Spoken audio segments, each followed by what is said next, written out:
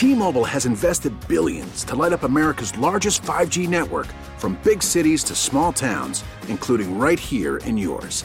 And great coverage is just the beginning. Right now, families and small businesses can save up to 20% versus AT&T and Verizon when they switch. Visit your local T-Mobile store today.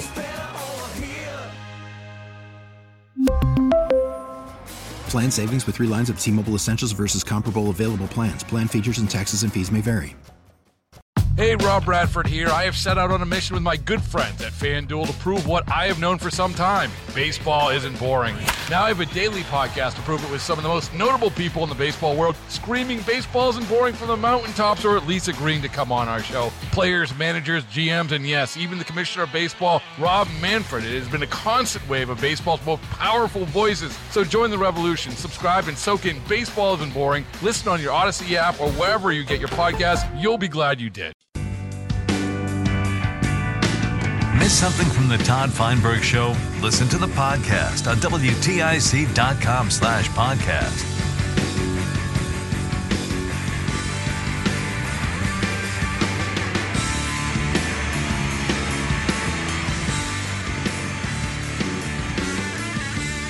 What do you think is going on, huh?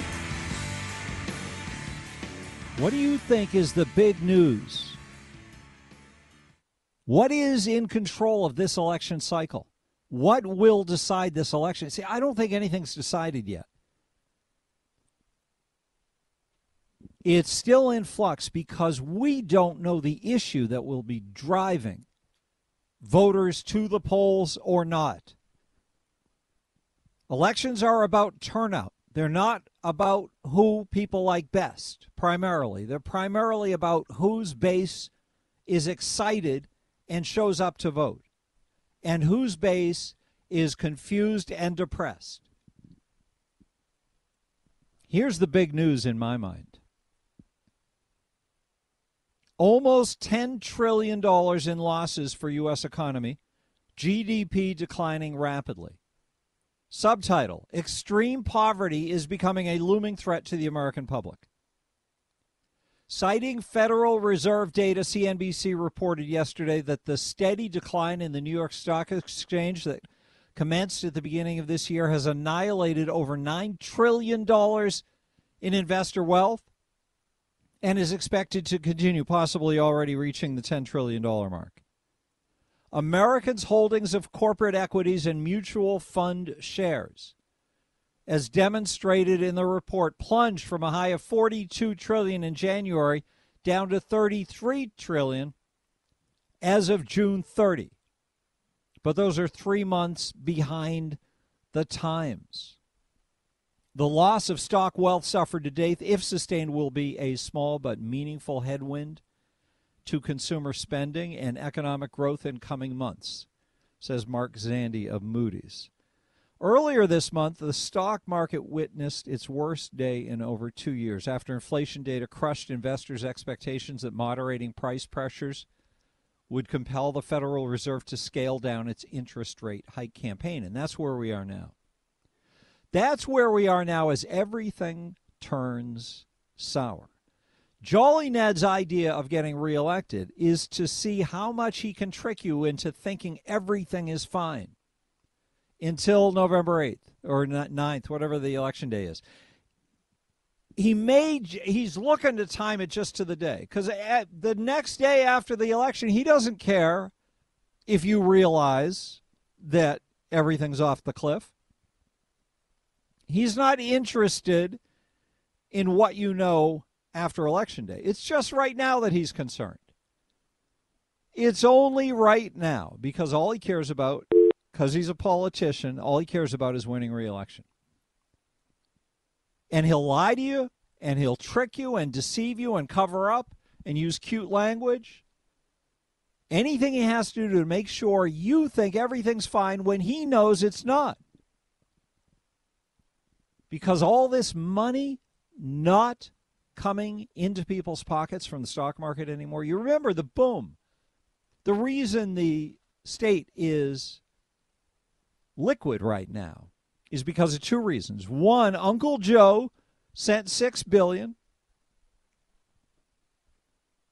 to Jolly Ned so he'd be able to get reelected. That's the purpose of the money. It's got nothing to do with COVID. COVID was the excuse that made it viable, but they were planning to do something anyway. It's just that COVID made it easier for them to dump endless amounts of money without even caring what happened to the money. They just dumped it. Dumped it into the state, into the country. Purpose, to make sure everybody wins election. That's why they do stimulus. It's about election rigging. That's what it's for. That's why they talk about stimulus all the time. That's why they talk about infrastructure all the time. They want to dump money into people's pockets. So they do these cover-ups so you don't know what's going on. And the cover-up is financially based. I didn't actually plan on playing this, but I do have some audio here that I have not edited. I'll just drop a needle on it and see what we get. But it's really interesting. This is a New York Times report on government fraud.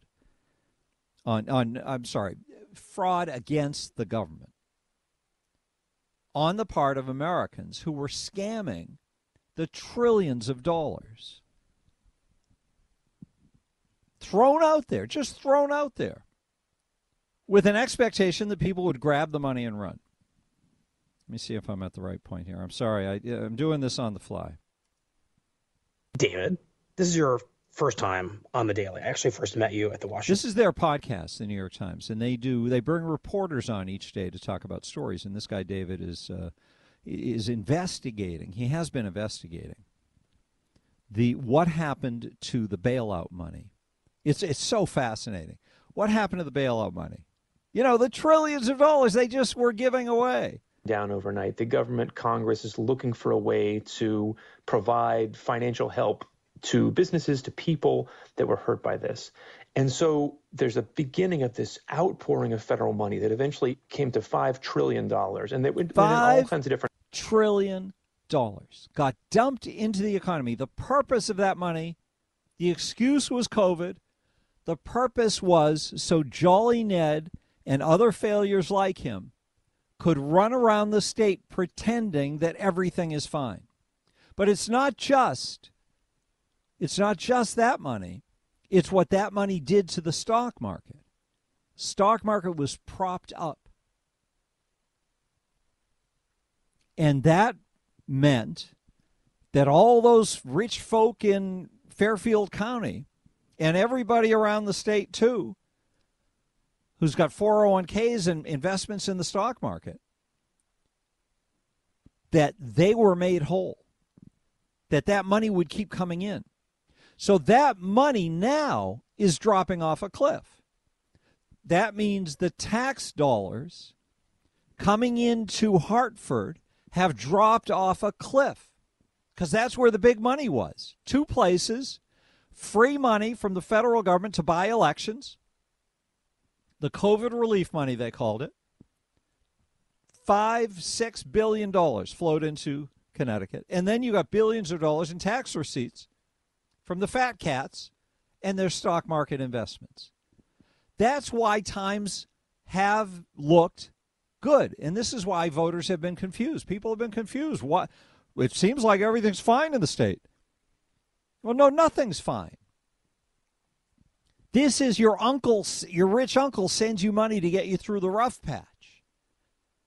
And you run around acting like you're God because you've got a few bucks to get through the rough patch. But the rough patch ends. You can see it ending. It's coming at you like a car crash. And the job of the Democrats is to run around and lie and make it seem like everything's fine until after November 9th. And then they don't care if you know the truth.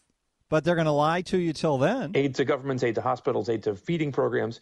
But the programs where the sort of most notable frauds occurred were three that were aimed at very broad swaths of the general population. But the interesting thing about this story they did today, the New York Times, is that the government didn't care what happened to the money. They just wanted it flowing. They just wanted it out there. It's amazing how irresponsible they were, dumping money into people's pockets.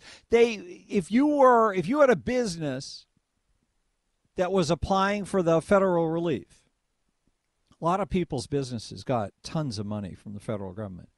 And all you had to do was fill out an application. Didn't matter how fraudulent it was. They'd cut you a check for $10,000. Bang, it's in your account. No check. Digital. Automatically goes into your account because they didn't want anything to ruffle feathers.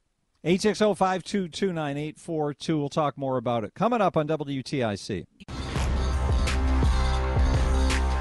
It's the Todd Feinberg Show, live from the NJ Diet Studios on WTIC News Talk 1080.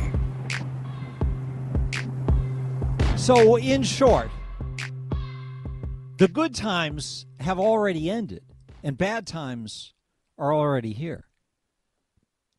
And this campaign is a race between two teams. One team trying to get you to realize the truth, and the other team trying to make sure you're oblivious to reality. The Republicans want you to see the truth. Democrats want you oblivious. And they've spent a generation's worth of wealth. I don't know how many $1 trillion it takes to buy a generation. But I think it's like generational wealth has been dumped into people's pockets with no purpose other than making sure that re-election goes smoothly this year. 860-522-9842. Victor in Canton. Hello, Victor. Hello. Yeah, I agree with what you're saying as far as what's the money being dumped in here and so forth, but that's nothing new. It's happened so many times in the past. Tell me when it happened before. Throw money in to help people get elected or prop them up. Yes, but we're talking magnitude here that's unparalleled in human history. But the bottom line is the important thing is to be proactive. This election is lost, okay? I've been saying that on your I know program. you love being negative, and it's a really easy thing to do to try to destroy people's hopes and dreams. But it's so disgusting, Victor. You just spending months telling everybody's going to lose. What does that accomplish? Why don't we spend time thinking about candidates for 2026 for governor so we can get rid of Misfitch, who's going to probably run for governor? Come on. Who? What's the lieutenant governor's name? Oh, come on. She can't get across the street. But I'm just saying we ought to think about the future, about candidates. The future is right now. There's an election. All you have to do is mobilize some people, Victor, instead of going around showing how smart you are because you can vandalize public opinion with negativity. You have Tom Scott come in, who's got all the answers, but he won't go out there and get dirty. He won't go out there and what? Get dirty and run for office if he's got all the answers. He ran for office 30 years ago. He was a state senator for 10 years. He's a political advisor and consultant. So he's making plenty of money in the field. No, not making plenty of money. He works. He works a job. Victor, anybody can throw stones, Victor. You are nothing but a vandal. That's all you are, is a vandal. You just throw stones. It's so easy for you to sit there and act like everybody's an idiot except for you. It's just vandalism, just throwing rocks through windows. Somebody else has to come around and put them up, and you say, oh, windows. Who cares about glass? Here, look how easily it breaks. It's no way to be. Imagine the world you want to see and go out there and produce it. Make it. And encourage the people. If you're too lazy or too depressed to do anything good yourself, at least smile at and encourage the people who are doing it for you. When they knock on the door, open the door and say, hi, do you want a glass of something? You want a cookie? I just made some cookies. Be supportive of change. But if you feel negative in the middle of the fight, don't go out there and ruin the spirits of the fighters, the people who are trying to save you. At least have the decency to go crawl into bed and put on some stupid movie and just let it loop over and over again so you can put yourself into a coma. It's craziness, all this negativity. Accomplishes negative things. Is that what you want to do, is just hurt the people who are trying to help things? Hi, you're on the air. Who's this? What do you think it is? The guy you hung up on, you idiot. What do you want to say, Victor? I wanted to follow up. I mean, I called you to make some comments. I know you called me to tell everybody what a moron they are to try to save the state. No. I'm just saying face reality. The fact is, 4 or 5 months ago, I was started calling in. Exactly. You've been negative forever. Listen, no. I say, where is Stefanowski? He had more presence during the pandemic at a Oh, man, Victor. Stefanowski spent $10 million of his own money to plaster television. I don't hear anything I don't hear anything on the radio about him today. What does that mean? You don't hear anything about him today? As far as commercials? He's been campaigning for like a year. Well, maybe he doesn't have any ads on the radio today. Oh, my Lord, Victor. Hi. Hopefully this isn't Victor. You're on the air. Go ahead. Hiya, this is Steve. I'm calling from Springfield. Steve, thank you for not being Victor. I do my best. Yeah, but anyway, but you know what I think is the most fearful part about the elections and what's going on? The real group of people that have to be convinced is the people who are dependent on the government, and unfortunately, I fear that what might happen is when the people who are dependent on the government, when that bubble bursts and the government isn't able to take care of them anymore, that's where they're going to wake up. I mean, I hope I'm wrong. The Democrats' plan is to break everything and to leave no choice but to go to the government asking for more. That's what they're doing right now. The Democrats have been working for 100 years to get to this moment where everything is teetering, ready to collapse under the weight of the burden of dependency that they've created. What's that? If we have like a stock market crash or other things, and all of a sudden your money is like worthless, I have a funny feeling, unfortunately, that this is what it might take to wake people up. Because you want to know something really weird? At the beginning of COVID, when all the businesses were shut down, I was in Springfield and I was talking to this guy. This is like 3 months into COVID with all the lockdowns. Oh, I don't see any difference in the way things are. And I'm thinking to myself, do you work? Does anybody in your family work? Do you know anybody who works? That's what I'm thinking to myself. Well, that's pretty bizarre. But, you know, the whole range of disassociated comprehension of reality is out there. And that's what we're trying to break through. That's why I don't like to give victors the airtime. Because anybody can moan and groan and talk about how nothing's going to change, especially when the world is filled with victors. So if you can get rid of the victors, silence them, send them to their rooms without dinner or with dinner, whatever, then you have a chance to maybe make something happen. Yeah, but believe me, I'm always trying to talk to people and convince people as much as I can what's going on. But the hardest people to try to win over are the happy people who are dependent on the government.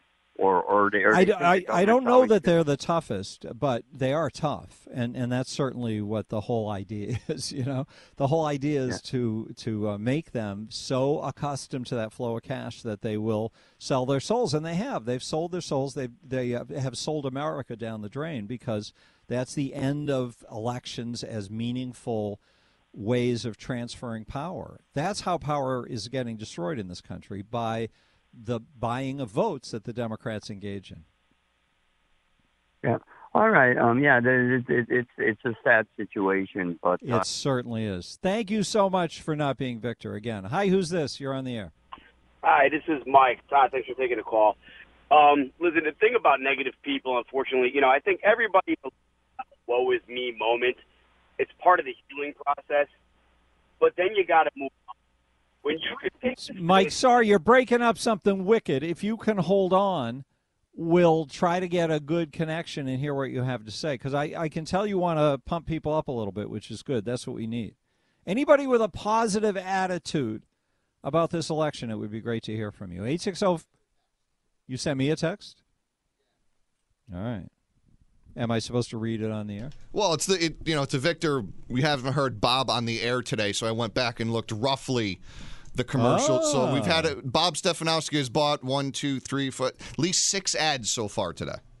That's his standard. That doesn't exist. 6 is invisible to Victor. It's got to be 7. Then he'll notice. So Bob spots today. I love this. 628, 742, 1206. 127. We've got one coming at 410. Victor, tune in at 410. But don't call, please. Just listen to the spot. Or maybe call afterwards so you can talk about what a terrible spot it is. Why not do that? Victor, listen at 410 for Bob's spot and call us and tell us how bad it was. And he can't win because he ran that terrible ad. And I think Mr. Stefanowski was on yesterday with you for a little while. So he did. He was on the air, yes. But he wasn't on long enough. He was only on 9 minutes. And if it's not 10 minutes, you can't win. So it's like the over-under. Okay. It's hopeless. Am I late? Do we need to go to the break? We're good? Okay. Stay with us. We'll take more phone calls coming up on WTIC. We really need new phones. T-Mobile will cover the cost of 4 amazing new iPhone 15s, and each line is only $25 a month. New iPhone 15s? It's better over here. Only at T-Mobile, get 4 iPhone 15s on us and 4 lines for $25 per line per month with eligible trade-in when you switch. Minimum of 4 lines for $25 per line per month with auto pay discount using debit or bank account. $5 more per line without auto pay, plus taxes and fees. Phone fee at 24 monthly bill credits for well-qualified customers. Contact us before canceling account to continue bill credits or credit stop and balance on required finance agreement due. $35 per line connection charge applies. See T-Mobile.com. After the end of a good fight, you deserve an ice-cold reward. Modelo is the mark of a fighter. You've earned this rich golden lager with a crisp, refreshing taste. Because you know, the bigger the fight, the better the reward. You put in the hours, the energy, the tough labor. You are a fighter, and Modelo is your reward. Modelo, the mark of a fighter. Drink responsibly. Beer imported by Crown Imports, Chicago, Illinois. Hey, Rob Bradford here. I have set out on a mission with my good friends at FanDuel to prove what I have known for some time. Baseball isn't boring. Now I have a daily podcast to prove it with some of the most notable people in the baseball world, screaming baseball isn't boring from the mountaintops, or at least agreeing to come on our show. Players, managers, GMs, and yes, even the commissioner of baseball, Rob Manfred. It has been a constant wave of baseball's most powerful voices. So join the revolution. Subscribe and soak in Baseball Isn't Boring. Listen on your Odyssey app or wherever you get your podcast. You'll be glad you did. Trust us, you don't want to ask Alexa what 10 to the power of 308 is, but you could ask her to play WTIC News Talk 1080. That's safe.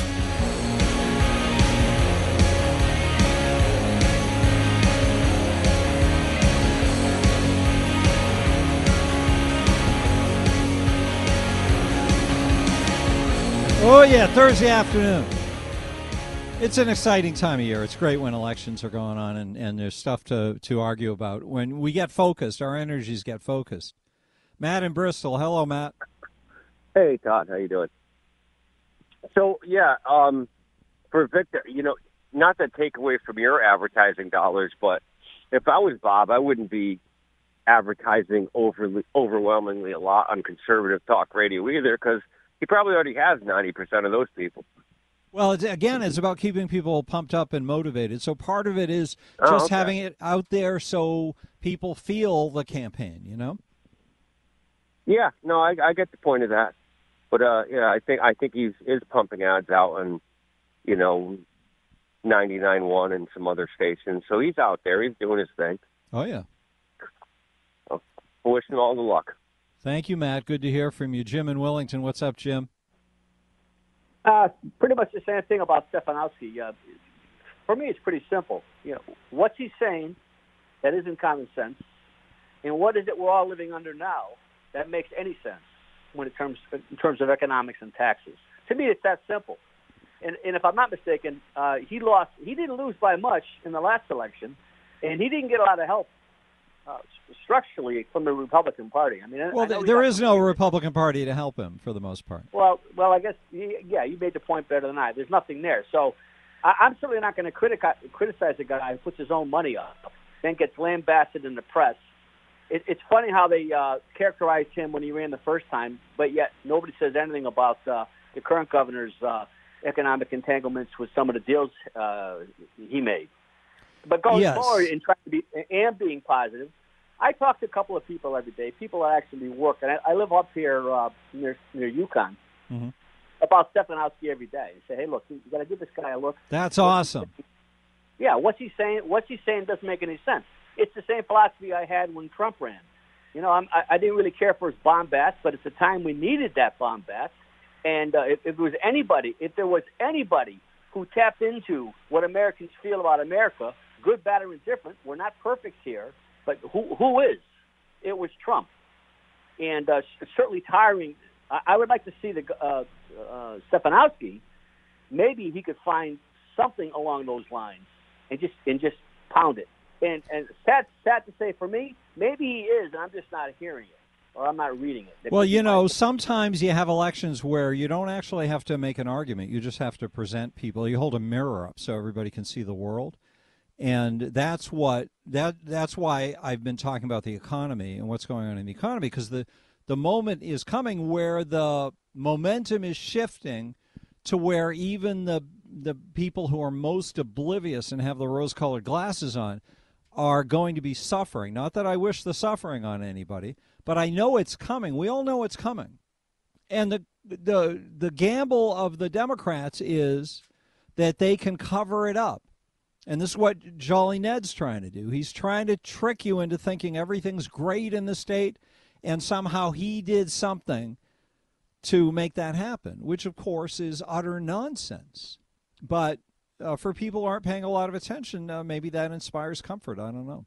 We'll talk more about this, but we have Kathy Flaherty here, who has been with us the last few weeks. And this is, this is related. She's with the Connecticut Legal Rights Project, and what Kathy does is she's the founder of it, as a matter of fact, and she fights for people to get good treatment, better treatment, and to navigate the bureaucracy of the mental health system of the state so they can get well and they cannot get crushed by the machinery that is supposed to make them well. Kathy, welcome back to WTIC.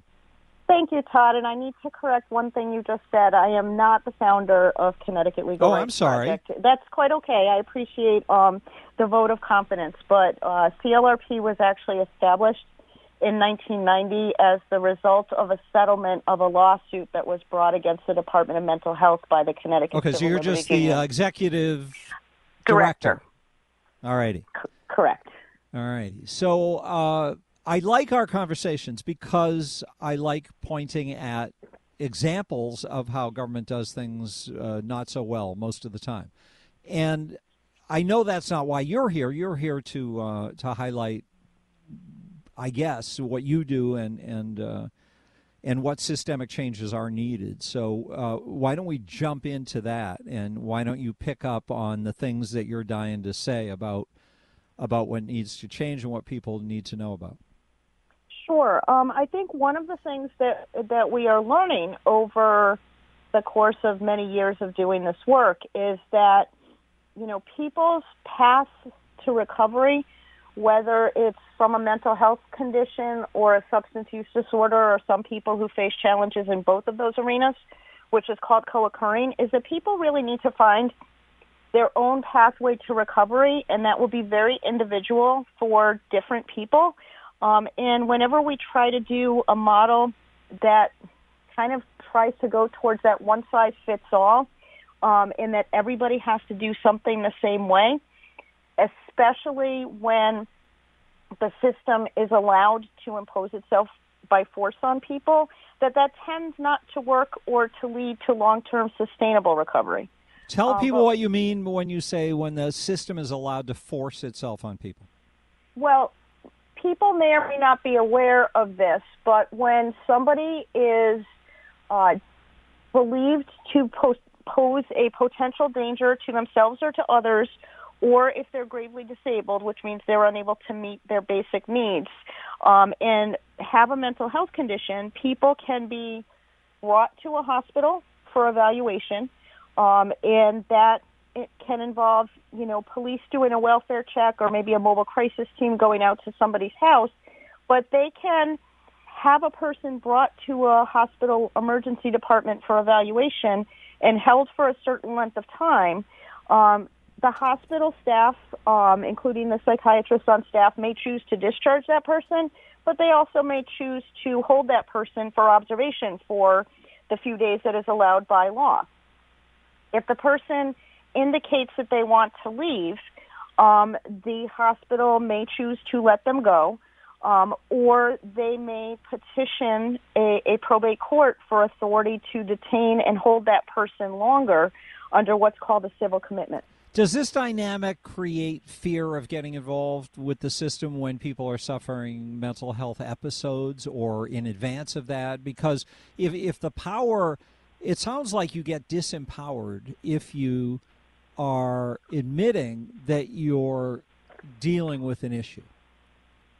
I think it definitely can lead to that. I think there are some people whose first encounter with the system happens involuntarily, and that just really sets up a dynamic in a framework where the person perceives this system as you just put it, disempowering them. So it's the enemy. It becomes an adversarial thing. It becomes adversarial, and the idea behind it is it's supposed to be creating a therapeutic alliance.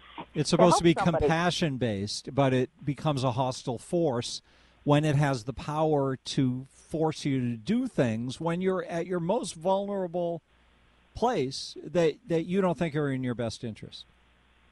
Correct. That's horrifying. How does Connecticut compare with other states in terms of? Go ahead. We have laws that allow people to be committed to inpatient facilities. Every state has that. That we are not alone in that. That is the way the system operates in the United States. One of the things we do not have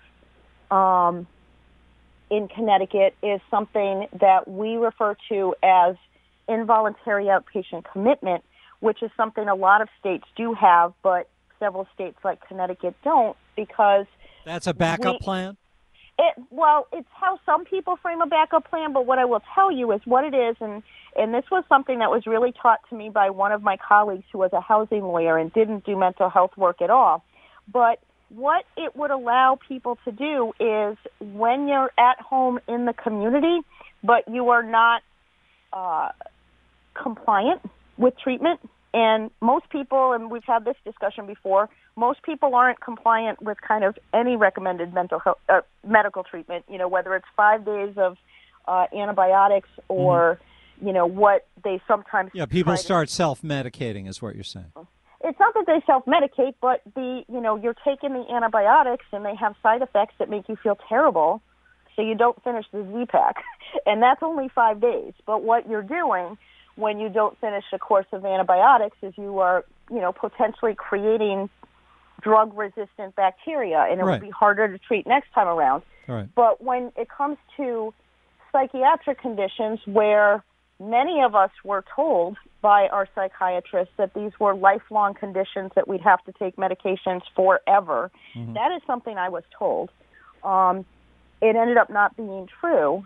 But when you feel those adverse effects and you don't want to take it anymore, you can have that choice taken away from you in certain states in the country. And they're like, if you're not compliant, we'll have you brought to a hospital and we'll have you take a long-acting injectable form of this medication.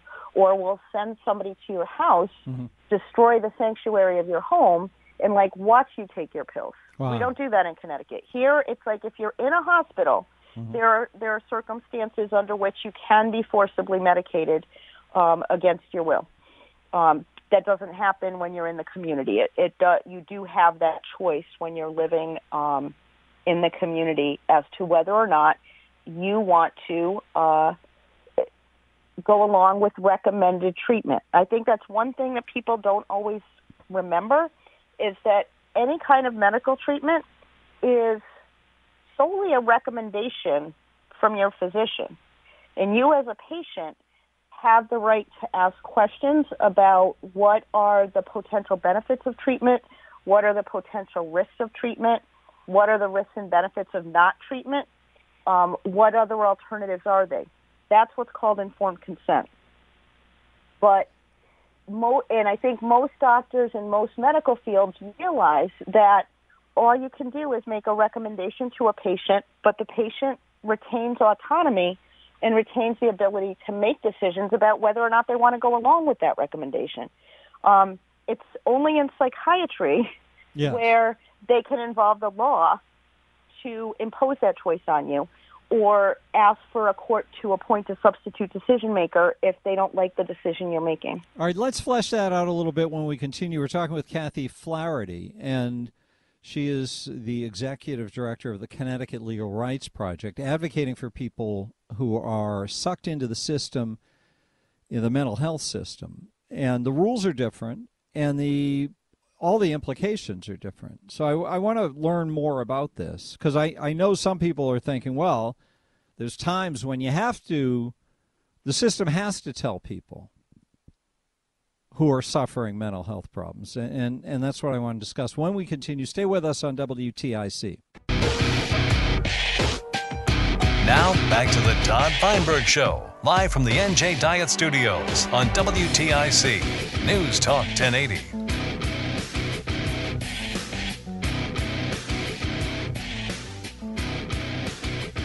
Continuing with Kathy Flaherty on WTIC from the Connecticut Legal Rights Project. So Kathy was talking about how hard it is being inside the mental health system in the state when the state has the power sometimes, under certain circumstances, to hold you against your will and to force medicate you and stuff like that. But, Kathy, a lot of people are thinking, well, we need the state to do that because there are a lot of people who might be dangerous to themselves or others.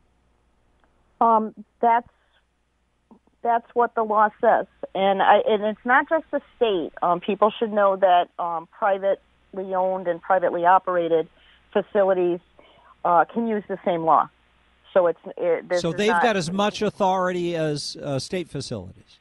Yeah, because there are laws that apply to facilities as defined by the law, which includes the state-operated and also, the private hospitals that have psychiatric units. So what's the answer to that, though? How do you reconcile the rights of the person versus the rights of the society? Well, this is the question that is continually a search. And what I would challenge people to think of when they're saying, well, why shouldn't we do this? There is a theory behind allowing the state as the state, not like literally just Connecticut, but it's called the either police power but also when they're acting parens patriae, the power of the parent, to do something for the person's good.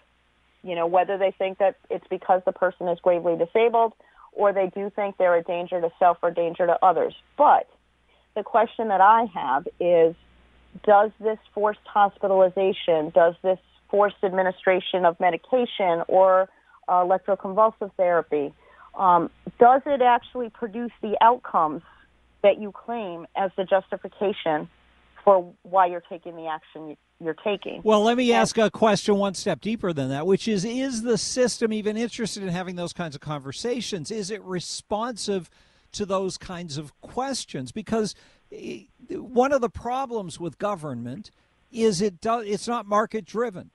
So they make decisions that are bad decisions for a month, a year, a decade, 100 years, and sometimes they just keep going because that's where the momentum is.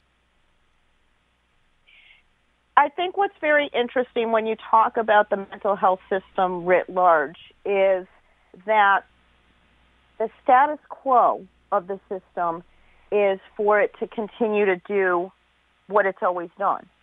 And that's whether you're dealing with government hospitals, whether you're dealing with private hospitals. The reason the dynamic, I think, has changed somewhat in private hospitals is it comes down to, as often things do, it comes down to payment. And can you continue to do this? When insurance companies don't pay for things, hospitalizations tend to be shorter. Wait, so what happens with the idea of forcing people to stay in the hospital if they don't have coverage? Do they not force them to stay? They tend to they may have an order that gives them authority to continue to hold them, but you get discharged. I hearken back to my original civil commitment, and the hospital where I was held had legal authority to hold me for up to 6 months. Was that because you could pay for it or because somebody else was going to pay for it? No. Well, they got the order because the judge determined, I believe it was based on danger to self because they claim I made a threat to jump off the roof of the law school library, which I had said jokingly and sarcastically. And I think one of the things the system teaches you is you get very careful about who you make jokes with, and who you have honest conversations with. We have just a minute left, though, so the bottom line is that if somebody's paying for it, the detentions continue to happen. What you have to figure out different motivations for the system and different drivers for the system. And I think when people listen to what people say helps them most, you mentioned it yourself. It's the compassion, it's the caring, it's the building honest connections, not coerciveness. But that's going to be trust-based, and that means you can't be dealing with a crude, hostile force, which government often, even if it doesn't desire to, portrays itself that way. I think there are genuine connections that are always built with providers in any system, but sometimes the system writ large makes that more difficult to happen. Connecticut Legal Rights Project, Kathy Flaherty. How do people reach you, Kathy? Our website is www.clrp.org. For intake, people can call 877-402-2299. What does that mean, intake? Intake, well, as we've discussed, we're a legal aid organization, so we have limited resources, but if people think that they have a situation going on that we might be able to help them with, the first thing we ask them to do is give us a call. And if they qualify for our services, we will ask them some additional questions. And we as a staff meet weekly to decide which cases we have the capacity to take. Got it. All right, Kathy Flaherty, thank you. We'll talk to you again next week. Okay. Always interesting to get inside of government and learn about how it works in specific cases, because it tends to confirm itself everywhere. It leaves the same footprint. All right, we're going to, if you have comments on this, I'd love to hear them. We're also going to talk about the economy and the political conversation we were having earlier in the show. 860-522-9842.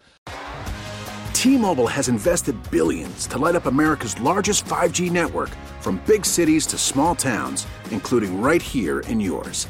And great coverage is just the beginning. Right now, families and small businesses can save up to 20% versus AT&T and Verizon when they switch. Visit your local T-Mobile store today.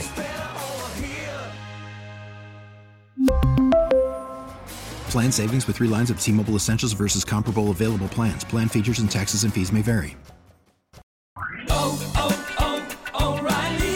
Protect your vehicle's engine with a full synthetic oil change and save with Mobil 1 at O'Reilly Auto Parts. Purchase 5 quarts of Mobil 1 full synthetic motor oil and receive a $10 O'Reilly gift card after rebate. See store for details. With your Mobil 1 purchase, you'll also receive 2 times points during O Rewards Bonus Points Month at O'Reilly Auto Parts. O'Reilly Auto Parts. Hey, Rob Bradford here. I have set out on a mission with my good friends at FanDuel to prove what I have known for some time. Baseball isn't boring. Now I have a daily podcast to prove it with some of the most notable people in the baseball world, screaming baseball isn't boring from the mountaintops, or at least agreeing to come on our show. Players, managers, GMs, and yes, even the commissioner of baseball, Rob Manfred. It has been a constant wave of baseball's most powerful voices. So join the revolution. Subscribe and soak in Baseball Isn't Boring. Listen on your Odyssey app or wherever you get your podcasts. You'll be glad you did.